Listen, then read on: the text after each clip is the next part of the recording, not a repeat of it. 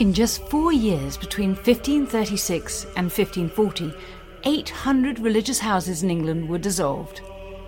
The dissolution of the monasteries, ordered by Henry VIII and carried out by Thomas Cromwell and his minions, was the greatest land redistribution in England since the Norman Conquest and the largest windfall of cash to the crown in history. It was nothing less than the wholesale destruction of monasticism.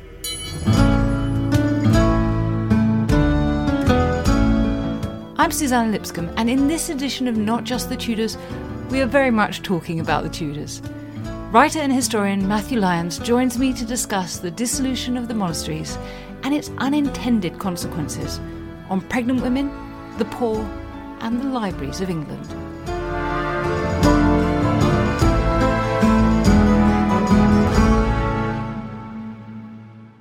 Mathew is a wonderful writer and historian. His books include Impossible Journeys, which is a collection of travellers' tales about journeys to places that didn't exist, and The Favourite, which explores the love affair between Walter Raleigh, or Raleigh, and Elizabeth I.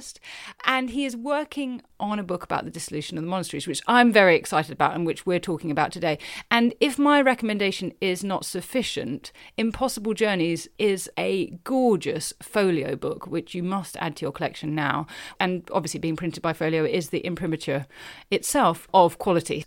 It's very exciting to talk about the dissolution of the monasteries because I think it's arguably the most significant change that any English or British monarch has made. If you think about the number of people put out of those monasteries, every abbey and convent and priory and monastery, nunnery closed, all the lands moving into the king's possession, we can't overestimate it, can we? Yes, absolutely. The amount of money involved is phenomenal. In 1535, Cromwell sent round agents to value the estates of the church of the monasteries. Cromwell was very fond of making lists of things, and there's a great phrase about getting the value of every jewel in every monastery in the country. That's essentially what his agents did. And the value of the monastic lands were something like twice the amount of the royal estate revenue of the period. So you can see the immediate attraction for Henry and for Cromwell, just from a financial point of view, aside from the politics and aside from any theological issues they may have had with the Catholic Church. I really want to know what you think about the balance of finance versus theology. But just to fill us in, obviously we're talking about Henry VIII and we're talking about Thomas Cromwell, because I know it's easy to confuse our Cromwells. And this is after the break with Rome, which we could sort of pin at about 1534. But I suppose we should perhaps even backtrack further and talk about what monasteries were and what they did and what their function was. Yeah, essentially there's two kinds of monastic house in England in the period. There are monasteries and there are friaries. The essential difference between those two is monks and nuns in the monasteries lived in communities that were in principle in seclusion, whereas the friaries were a 13th century innovation and they were teaching and preaching orders. So they lived in communities and they're a big part of the educational reform in the medieval period. And also another key difference is that whereas monasteries were allowed to keep some kind of possessions, and in fact, actually, the whole business model, as it were, is land ownership. And friars were very proud about their poverty. They raised their money from begging or from cash donations from the wealthy. And they sort of looked down on the monastic order as being second class and not really sincere in their vows. Not sufficiently austere to really count. If you become a monk or a nun, you're devoting yourself to God, to prayer. You undertake to obey an austere set of spiritual practices aimed at the falling away of bodily imperatives and devoting yourself and your soul to the worship of God. Part of the daily cycle of prayers was about intercession on behalf of the dead, primarily to saints, to speed your loved one's way through purgatory. So in some ways, they are a fundamental part of a belief system, a salvation theology that involves purgatory. If you think after death you're going to go to this place between heaven and hell, you're going to be there for tens of thousands of years unless people pray you through it more quickly, then you need to have monks to do that for you. Yeah, absolutely. I was thinking about this the other day. In a way, we're more familiar with the idea of, say, tombs of the pharaohs equipped with goods to look after them in the afterlife. Medieval Catholicism has an aspect of that, in that you're looking after the lives of the dead once they've moved on beyond the mortal realm. The monasteries specialised in salvation and the soul.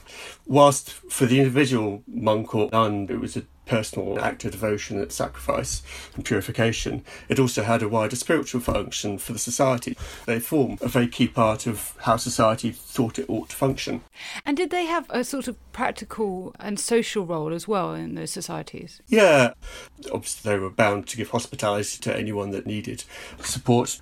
They looked after the poor, both through alms, through giving away food and sometimes money, but also through giving people places to stay. I sometimes say they're kind of like the equivalent of the National Health Service, which is true to the extent that there was health provision in medieval England. It was provided by the monks, in particular by the Augustinian order, who had a more society-facing role than, say, the Benedictines or the Cistercians. The other thing that they're also very bound up in is learning, because throughout the medieval period, monasteries were the repositories of all learning in the West, really, both as preservers and as promulgators through the scriptoria, where they copied manuscripts and circulated all kinds of manuscripts, scientific, religious. By the time we're talking, there are a lot more secular education institutions being established, but still education was a key role, both for young people going into the monasteries, but also noble families and very often families of poor people in the community. We do have this idea, as you say, about them being in isolation, and in theory monks are secluded, but the picture you're painting is very much one of being a fundamentally important part of the community at a level of petition and prayer, a theological level, but also in terms of social, educational, cultural value, and even just if one thinks about geography, the fact that their lands are about a fifth of England or something. I mean, they would have been everywhere. You would have been aware all the time about monasteries and their role in society, wouldn't you? There were 800 plus monasteries. A lot of monasteries had smaller cells where one or two monks would go off to contemplate in even more isolation. And a lot of them had granges which managed the land. There's kind of like a contradiction right at the heart of monasticism, which is to make them work financially, they needed revenue from land. Land needs management. So the idea of isolation is always compromised by the fact that you have to deal with the outside world, both in terms of managing revenues, but in terms of farming, the produce from farming, the revenues from farming, the rent. It's like a fundamental contradiction. I mean, in some ways that goes to the heart of the problem, certainly when you get to late medieval period, the early modern period, and critiques of monastic practice from people like Erasmus, is that people could see the abbots and so on out in the community, and they were wealthy people. Quite often the abbots had essentially private land holdings, and they behaved and carried themselves with all the pertinences of noblemen, which the noblemen resented, because who are these people? In some ways there's a kind of inevitability about the kind of conflict that the dissolution represents, because contradictions right there in everything monasteries do. Before we talk about the dissolution, I just want to ask about nuns, basically. When we talk about dissolution in the monasteries, the dominant one is monastery. We're thinking about men.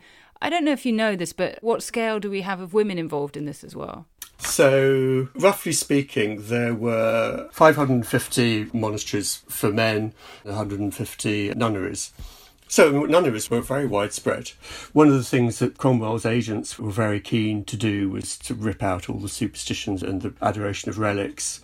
If you go through the list, a large proportion of those are essentially the girdle of the Virgin Mary, for instance, for which there were multiple instances, were to aid and succour women in labour. Perhaps half of the relics were for the support of women.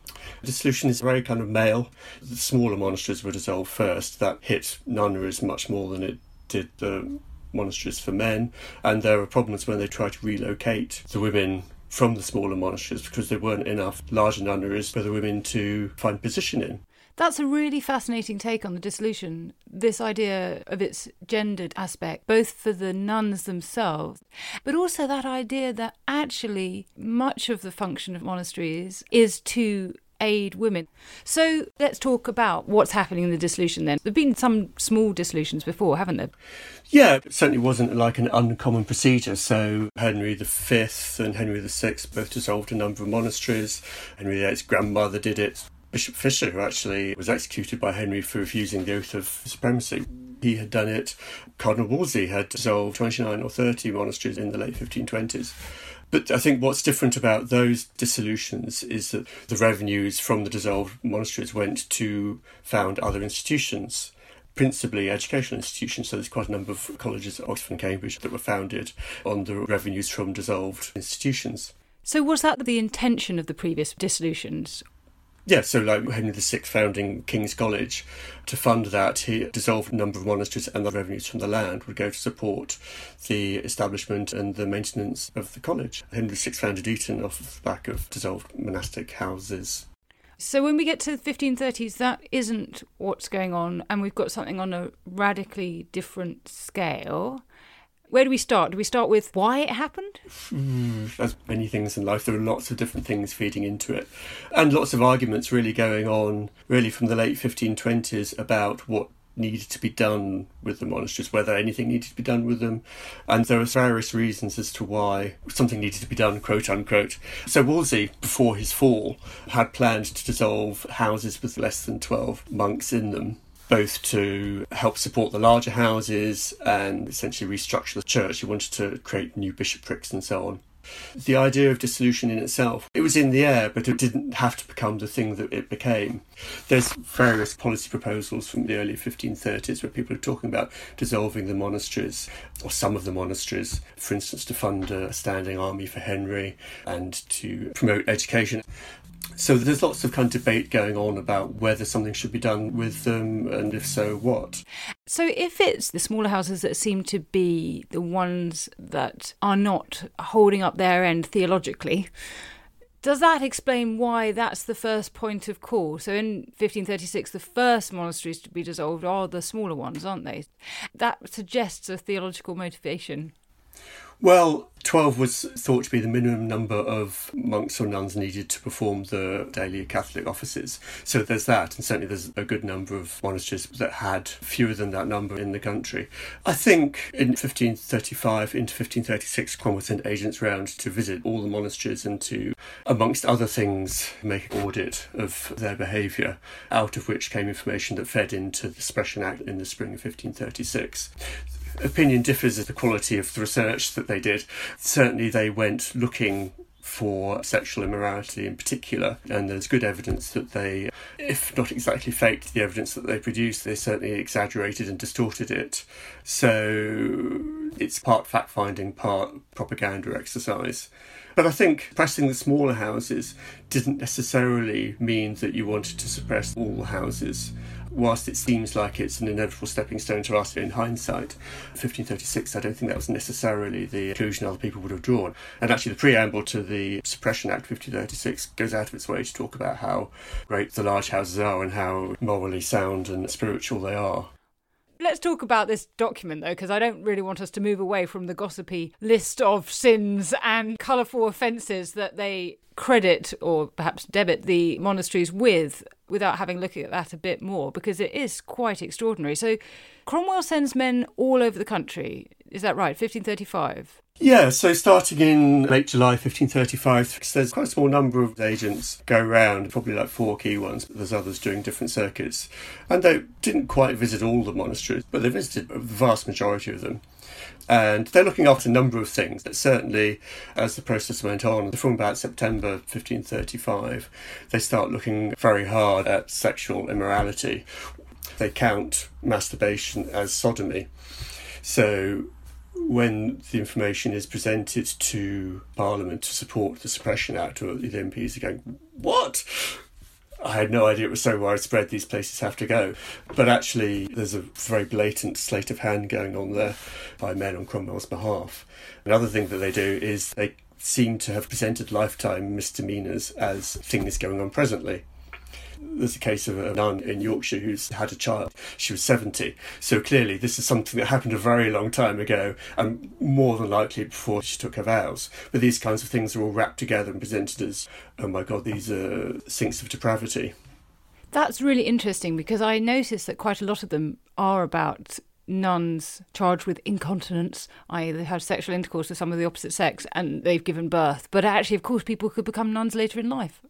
But wait a second, we've got to go back to the sodomy, because even masturbation, it seems to be quite a difficult thing for anyone else to notice and chart. I mean, one thinks about how evidence is compiled. That surely indicates that these things are being made up, unless they were particularly sneaky, these spies. Well, there's two parts to that. One is that the idea of a visitation from the superiors of the church was a common practice for monasteries, and they were used to having the bishop or representative of the bishop coming to the monastery to see that they were in good order, and monks and abbots and so on may not actually be a confession, but it's a kind of, well, these are my sins.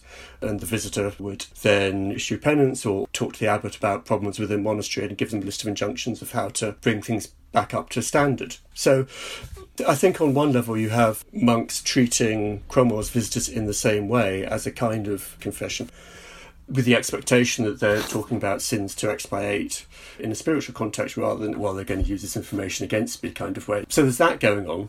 I hadn't realised that actually they are treating these commissioners, these visitors, as people to whom they would confess. As you say, not having any idea that this is going to be used against them. Yeah, there certainly seems to be that dynamic going on. The other thing, so in a lot of the monasteries, Cromwell's men would have one-to-one with each of the monastics. Leighton writes from Leicester, I think, to Cromwell, basically saying, well, I'm going to start by accusing them of adultery and buggery and then work down and see what kind of confession I can get out of them. You also have the force of the state, in a sense, pressurising confession. This is in the context of the Oath of Supremacy, which a number of monks at Charterhouse had died for, and that part of the remit of Cromwell's men was to ensure that the abbot, prior or whatever, was enforcing that and getting support for it. So there's a very strong political context to the visitation as well. So there's kind of coercion. The dynamic is quite an interesting one from both sides. Yes, and I suppose if you know that certain monks had died because they wouldn't swear the Oath of Supremacy, that's going to put the pressure on. So you've got that on the one half, and on the other half, the sense that actually it's their very pursuit of holiness that in the end convicts them of being unholy. Yeah, amongst many other things, it's such a gross violation of trust. It's quite a thing. That's extraordinary. Well, in a moment, Matthew, I want to find out what was motivating Thomas Cromwell to dig up all this dirt about the monasteries.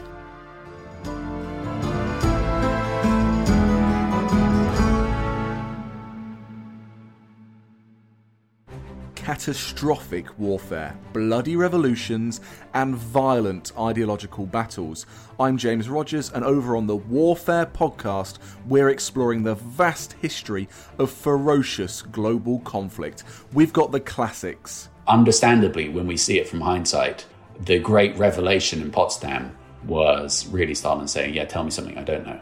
The unexpected. And it was at that moment that he just handed her all these documents that he'd discovered sewn into the cushion of the armchair. And the never ending. So arguably, every state that has tested nuclear weapons has created some sort of effect to local communities. Subscribe to Warfare from History Hit wherever you get your podcasts. Join us on the front line of military history.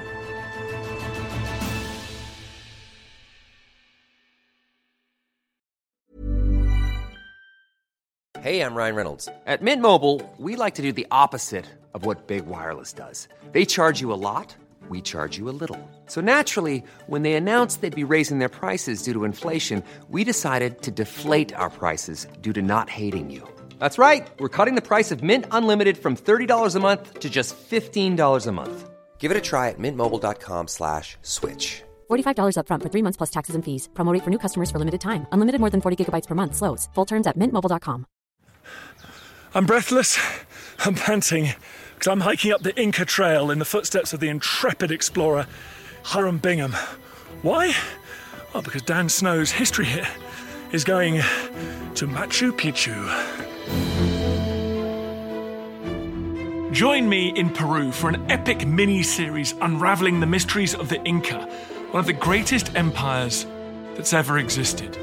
We trace their meteoric rise to power, their domination of mountain, desert, and jungle, their elaborate ritual and practices, including human sacrifices, and their demise at the hands of the Spanish conquistadors.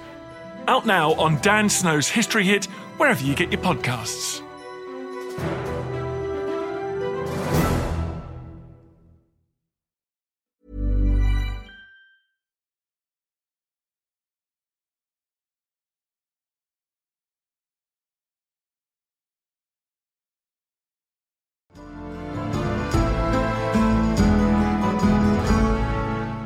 I'm Suzannah Lipscomb, and I'm talking about the dissolution of the monasteries with Mathew Lyons.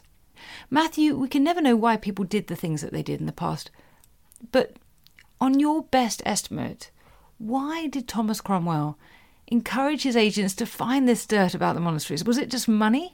I think money is the go-to answer because there was so much money, although Henry blew it, really. Nevertheless, for a few years it transformed finances of the crown. I think also there's issues around power and also, from Henry's point of view, fear, I think, because obviously the oath of supremacy is something that's very important to him for all sorts of reasons. 1534, 1535, I mean, that's why they went to such efforts to get Thomas More and Bishop Fisher to agree, and it's why a number of Carthusians in London did ultimately die because they refused to take it. But Cromwell personally visited the Carthusians to try and persuade them, and it was very important to have that buy-in from institutions that have a lot of status, collectively have a lot of impact in terms of the community. Henry wasn't wrong necessarily to be concerned about opposition from the monastic orders. One of the issues is also the orders who seemed to oppose Henry in his activities were the ones that everyone regarded as the most morally upright. So that, I think, was a concern for Henry. I'm sort of digging into a much bigger question. For those who haven't spent their lives reading about the 1530s, there is a debate, would be a mild word for it, between historians about those who feel that Henry VIII is driving things through when it comes to the Reformation, and those who feel that Thomas Cromwell was the real originator of the Reformation. Cromwell's men are obviously those who are doing this work, but do you see it originating as an idea from Henry that Cromwell was carrying out, or do you feel Cromwell has more of a role in initiating this? The Valor Ecclesiasticus and the Visitations, we can see that they lead to the dissolution, but in a sense Henry had just taken control of the church. So he had this huge part of society to govern, and they needed processes, and those processes, if you take financial and administrative, say, those could be perfectly normal things to do, having taken charge of the monasteries. And I think you can certainly see Cromwell's hand in those administrative processes. Clearly there is a theological drive from Cromwell, but you can also certainly see like Henry's hand in the mix through like the early stages of the Visitation, when Cromwell's men have just started. Richard Leighton gets called back to court. Cromwell calls him back to court because Henry wants to formalise the injunctions against the monasteries. He isn't sure that they're being strict enough with them. And later on, when they start looking more closely at sexual impropriety, that follows on from the meeting with Cromwell the king, Cromwell's agents at Winchester. Henry's fingerprints are all over it, even if he isn't necessarily driving towards the goal of dissolution. In terms of the timing, we've got the Act for the Dissolution of the Lesser Monasteries passed in the spring of 1536, and that affects how many monasteries that year? Something like 400 monasteries, but actually one of the things that's built into the Act is the possibility of exemption. So quite a lot of the smaller monasteries, they'd had to pay for the privilege, but they were essentially exempted from the Act. So I think only 280 or so were actually dissolved out of the 400 odd that might have been. Okay, so during the course of 1536, we've got that dissolution happening. Perhaps this is maybe a time to define what we mean by dissolution. So what exactly happens? More of Cromwell's men go and visit the monastic house, ask the abbots to surrender the house and its properties to the crown, and the surrender is signed, or in a few cases it wasn't signed and they ended up getting executed. But that's essentially the process. So the legal entity of the monastery is dissolved. I mean, arguably the land ought to have gone back to the founders. Often it was the king, but like half of the cases at least it wasn't the king. It would be Duke of Norfolk's predecessors or whoever. So that's what happens. And what happens to the monks or the nuns? There's various stages to that. Part of the thing that Cromwell's men did when they went through the Visitation was to essentially expel any monks or nuns, sometimes under 20, sometimes under 22, sometimes under 24. It seemed to be quite a lot of flexibility. But essentially they kicked 1,600 monastics out of the monasteries even before you get to the suppression. Probably like 9,500 monks and nuns and so on in the country before the dissolution. So those people have got to find a way in life, no helping hand whatsoever. Post-suppression, there are pensions set up. So particularly for the abbots and the senior people within the houses, some of them got very good pensions indeed.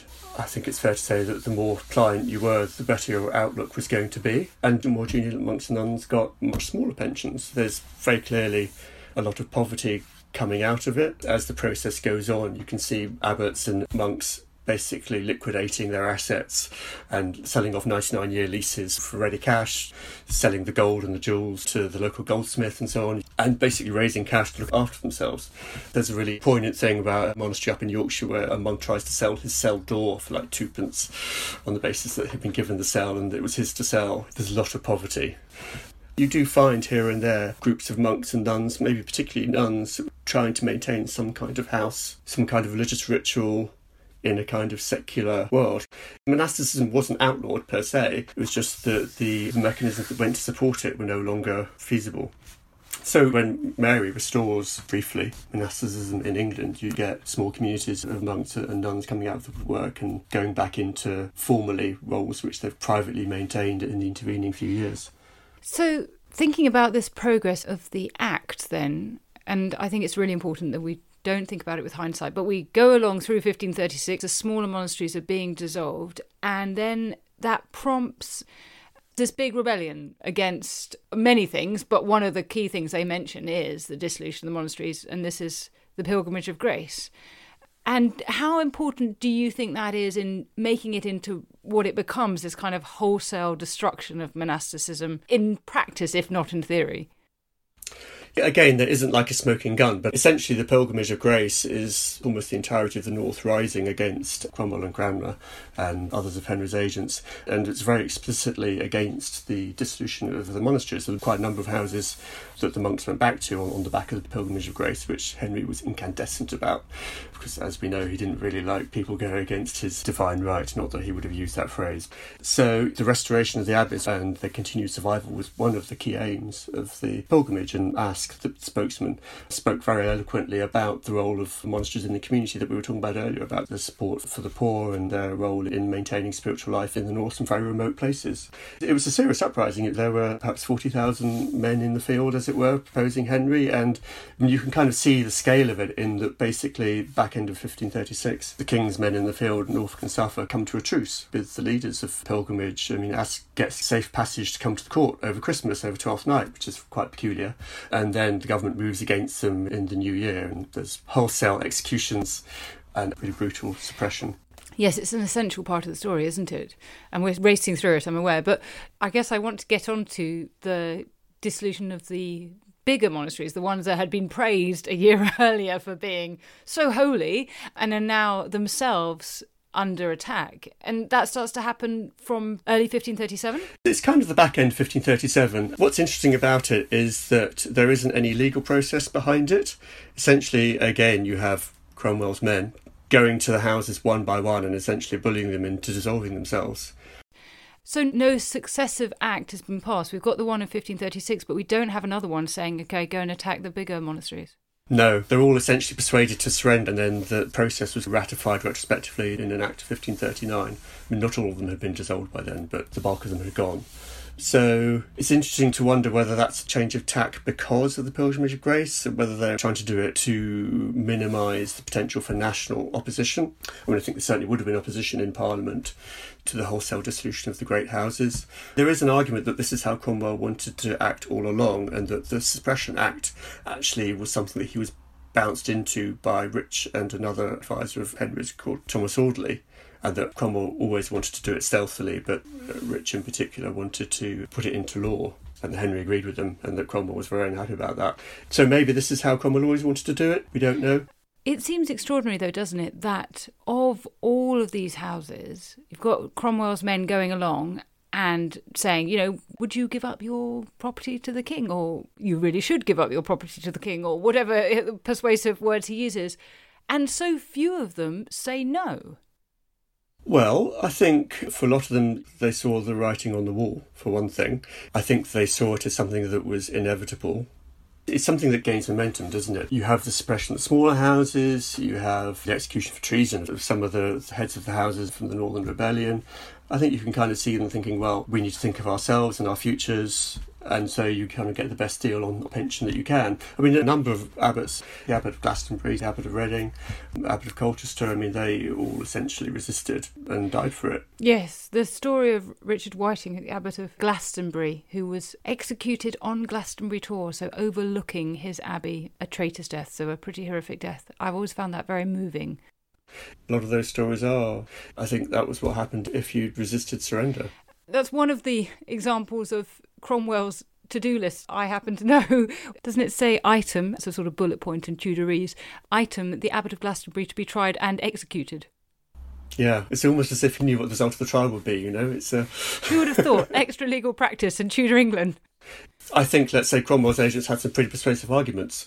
The Treason Act 34, speaking against the supremacy and the succession, was treason. That's pretty heavy cudgel with which to beat people into agreement.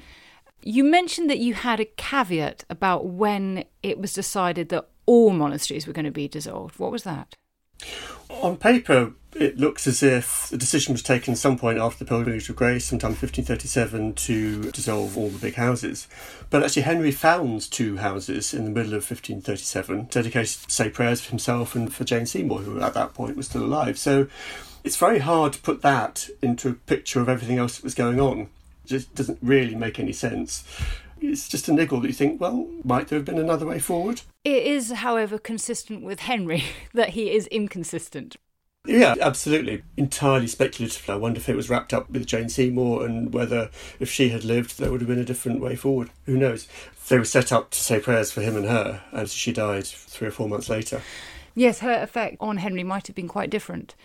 But let's think about the consequences. So what consequences did the dissolution have for devotional life and social welfare and education, all those things we were talking about earlier? Essentially, healthcare, social care disappeared more or less overnight. And actually, I mean, I think you can say that this is a fairly classic bit of mismanagement. The Act of Suppression 1536 dissolved all houses under £200.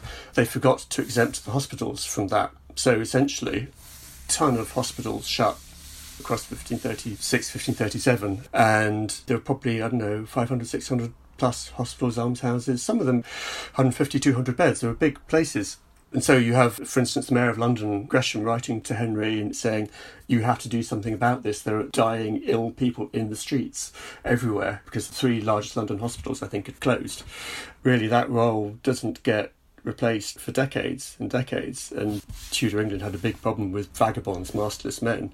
A lot of those people would have been soaked up by the monastic houses. They would have been looked after and, well, often found work. Amongst other things, the houses were big employers in local communities. Yes, so the extent to which the dissolution of the monasteries is creating many of the problems that we have later in the 16th century is perhaps much greater than I think I had realised. Certainly these concerns about homelessness, vagrants, vagabonds, are really profound, aren't they, and cause a lot of insecurity later in the century. What else are the effects? In terms of distribution of wealth and that kind of thing, basically rich people got richer is what happened. Arguably Henry should have kept a lot of the land and made the crown revenue safer, but almost all of it was sold to already rich, mostly local families. So for a whole strata of society, it was fantastic. They got new property, they got new land, a huge influx of wealth for them. Obviously they had to pay for it, they had to buy it. Once that's happened, it's a huge transfer of wealth, as you said, the largest since the Norman Conquest. And that has lots of implications further down the line in terms of how later Tudor England functions. I mean, in terms of other things, education, monasteries didn't have the central role that they had perhaps 200-300 years earlier, but they're still very heavily involved in educating, particularly poor children. I mean, that just disappears, really. Eventually, things pick up in subsequent decades, but no thought, I think it's fair to say, was really significantly given to social impacts of the dissolution. And as you said earlier, the effects of the dissolution, we can still see them, these great hulking carcasses of monasteries littered across the landscape. The effect architecturally and culturally and in terms of learning must have been huge as well. Yeah, I mean, vast destruction. Ask the leader of Pilgrimage of Grace, he talks about the monasteries are the great beauties of the land, and you can absolutely see what he means even in terms of what's left. But yeah, huge destruction of English history. Some of these houses existed before England existed, they're back from the 7th century.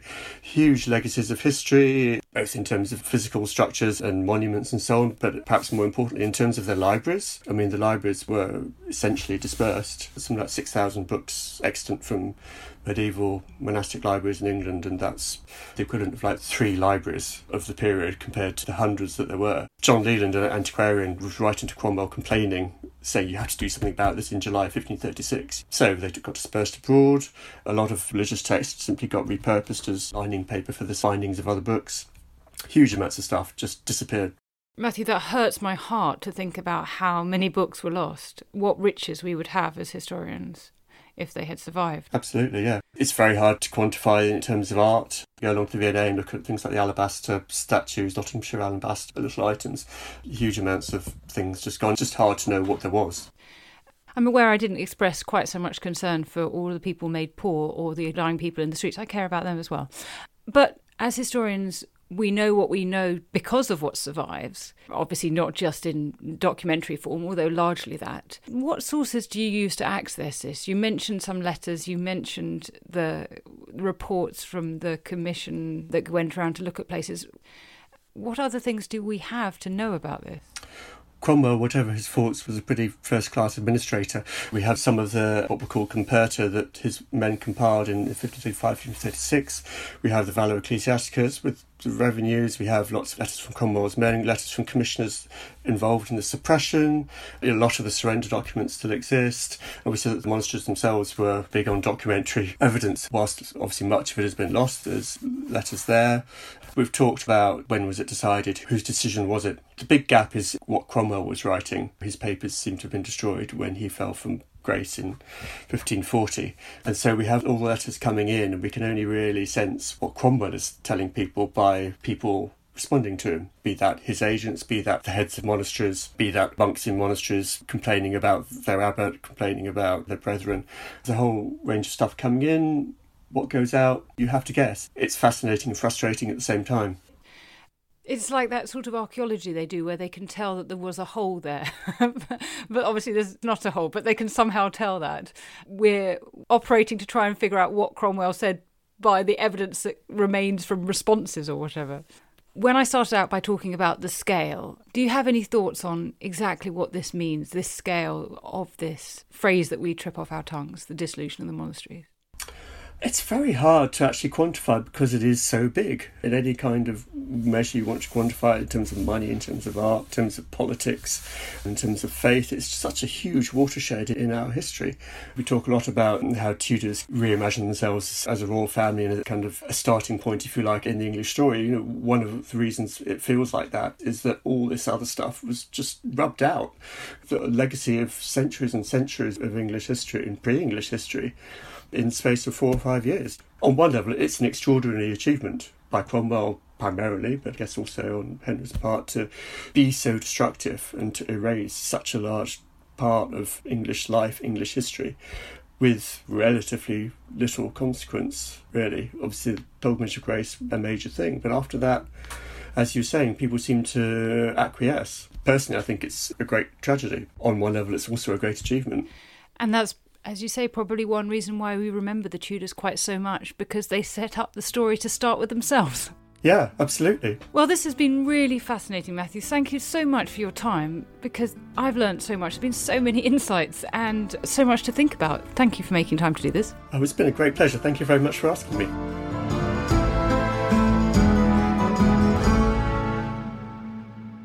If you enjoyed this episode, please recommend this podcast to your friends and family, and do share it on social media. And also, please subscribe wherever you get your podcasts and leave a rating or a comment. Thank you. Spin your passion into a business with Shopify and break sales records with the world's best converting checkout. Let's hear that one more time. The world's best converting checkout. Shopify's legendary checkout makes it easier for customers to shop on your website, across social media, and everywhere in between. Now that's music to your ears. Any way you spin it, you can be a smash hit with Shopify. Start your $1 a month trial today at shopify.com/records. History is full of extraordinary people, the Tudors being just a handful. In my latest film on History Hit, we meet Bess of Hardwick and go inside the incredible house that she built, a house that defines the elegance and grandeur of the Elizabethan age, a house fit for a woman who climbed to the top of the Tudor social ladder.